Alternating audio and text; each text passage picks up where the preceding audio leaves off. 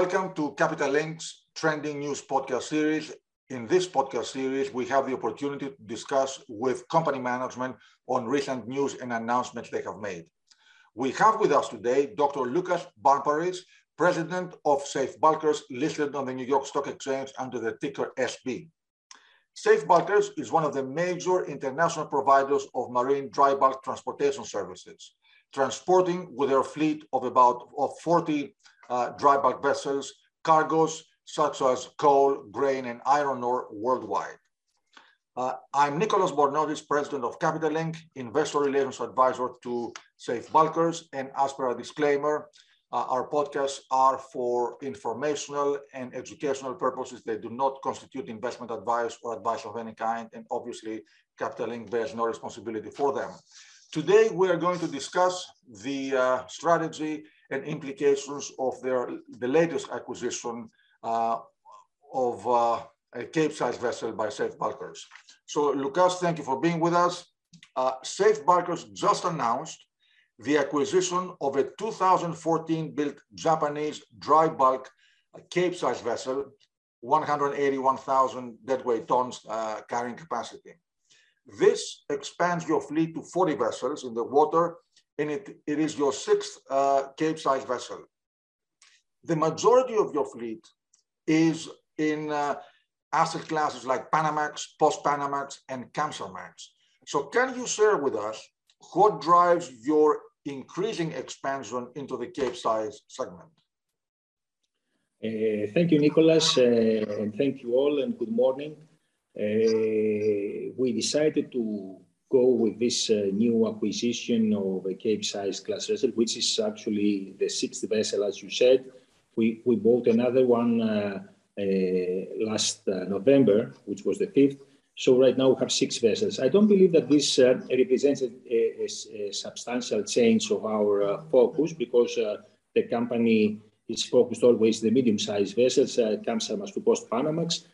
However, we believe that the Cape market is also able to give us some money, and we had this, and we developed this opportunistic acquisition, we believe, by buying this vessel, which is very short, very prompt delivery, beginning of February. So, as you mentioned, the Maria, the name of the new vessel, is a sister vessel to the Capesize Stelios that you bought, if I remember well, during the fourth quarter of 2021. The purchase price for Maria, as we disclosed, is $33.8 million. And you mentioned that you took advantage of the Capesize market seasonal weakness to conclude this transaction. Can you elaborate a bit on this? Yes, it's very easy to understand. I mean, this Cape, in October, its value was about, investment value was about 41.8, if I recall well. So by buying this vessel at 33.8, and we had a substantial competition in this price, so there was interest for buying, and we managed to conclude. It is something that is quite opportunistic. We managed to buy it at a very reasonable price, a Capesize vessel, a Japanese Capesize vessel, noting also that Capesizes are quite expensive. If you make a new build right now, it's quite expensive. So I think we prefer to acquire a second-hand vessel at this price rather than making a new build order. Well, that takes me to the next question, that you have been very active in fleet renewal and expansion. As you depicted in your latest company presentation, you have sold 7 older vessels, you acquired 4 younger ones, and you just added the Capesize vessel we talked about. And you also have 9 new builds on order to be delivered anywhere from Q2 2022 to the first quarter of 2024. It is worth pointing out that the majority of your fleet, 80% of it, is Japanese built. So what drives your fleet renewal and expansion strategy? Look, we started with new builds, and we managed to order 9 vessels ahead of the competition, with delivery dates from I would say April this year until beginning of 2024. If we put additional orders, the new orders will be delivered after the second half of 2024. So we think that basically we have explored the ordering of new builds. And then our next point was how to, having these 9 new build vessels with the latest regulations that will be will be implemented globally after 2025 in terms of greenhouse gas emissions. The question is, how can we continue the renewal of the fleet? So this is what we did. We sold older vessels. And we have managed to we managed to sell 4 vessels at quite high prices. And we acquired younger vessels, always opportunistically, like this acquisition. So basically, we managed to renew the age of the fleet, and at the same time have a big portion of our fleet, about 25%, in the latest technology that is not available right now. What we need to recall is that from 1st of January 2023, the new regulations of IMO will dictate certain emission restrictions in terms of CO2, which means basically reduction or more efficient vessels. And we prefer to have Japanese vessels because in general, they are more efficient compared to other nationalities. They have advantages in terms of operating expenses. So we have seen also reduced operating expense in Japanese vessels compared to Chinese. And by having a majority of Japanese fleet, I think we can easily, more easy to comply with the new regulations rather with the Chinese ships or the Korean ships. Loukas, you mentioned that you have bought the ships opportunistically, but the opportunistic element, as I understand, comes it relates to the timing. You have a well-defined strategy when it comes to fleet renewal and expansion.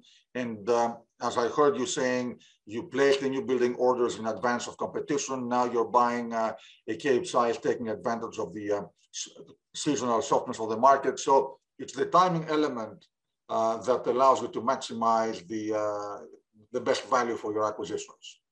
Am I right? Yes. Timing is very important because if you order, for example, now a new build, you will get it in the second half of 2024, and it will be maybe 5 to 10 million more expensive compared to the price that we bought. And the second point is that we didn't go to buy a Cape in October when the price was so high. So we just monitor always the market, always the asset play. And when we find the right opportunity, we just try to pursue it. We have substantial liquidity, we have the financial resources, we have low leverage. All this help the company to be opportunistic wherever we want. So you opened the door to the next question. You mentioned that Safe Bulkers competes on the basis of a renewed and environmentally advanced fleet. And you discussed with us the impact of the upcoming regulations, the advantage of the Japanese-built fleet. So can you expand on this, and can you share with us measures, proactive measures that you have taken as Safe Bulkers to enhance the environmental efficiency and footprint of your fleet? Look, we do what it is well defined right now in the market. So we test low friction paints. We test energy efficiency equipment like ducts and fins that can be applied during the dry docking. These are measures that are taken in the existing fleet, of course. And apart of that, I think the most important issue is that the company is focused on the renewal. So younger ships generally are more efficient. I want to tell you that about 70, according to certain studies, about between 70 and 80% of the global fleet does not belong to a phase 1, phase 0, phase 2, phase 3, whatever. which means that they lag from the regulations that will be implemented next year, and they to put EXI and implement speed reductions, which means slow steaming. This could be another parameter in the future that will play or will affect the availability of the fleet. And together with the lack of availability of borders, I think will support the chartering market. So, Loukas, if you would be kind to share with us your insight on the strategy you have, the financial strategy you have followed so far for Safe Bulkers, and what do you plan to do with your robust cash flow in terms of alternative asset allocation options? Yes, look, we have developed a strategy. We did a substantial fleet renewal and ordering of new ships, which, of course, as you know, have already paid the advances for the acquisition of such ships. We have been targeting a leverage ratio of about 30%. I think that will be close to that ratio towards the end of the year. So that in terms of the leverage, we are spot on. And of course, the company at this point has a substantial surplus. The surplus can be used always to opportunistically acquire second-hand vessels if the market is,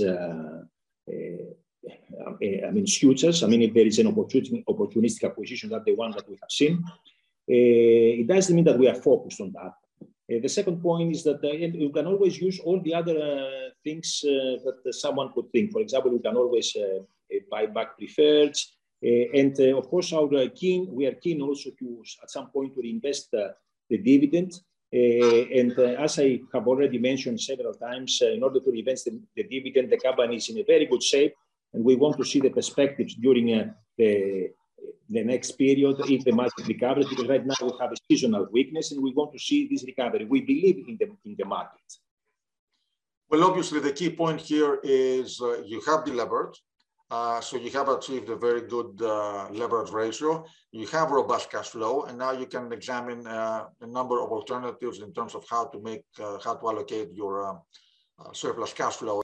Share with us now, concluding question, your outlook for the dry bulk sector, please.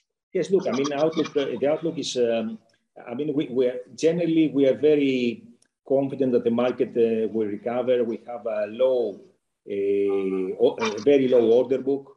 We have the slow steaming, which will come from the 1st of January 2023.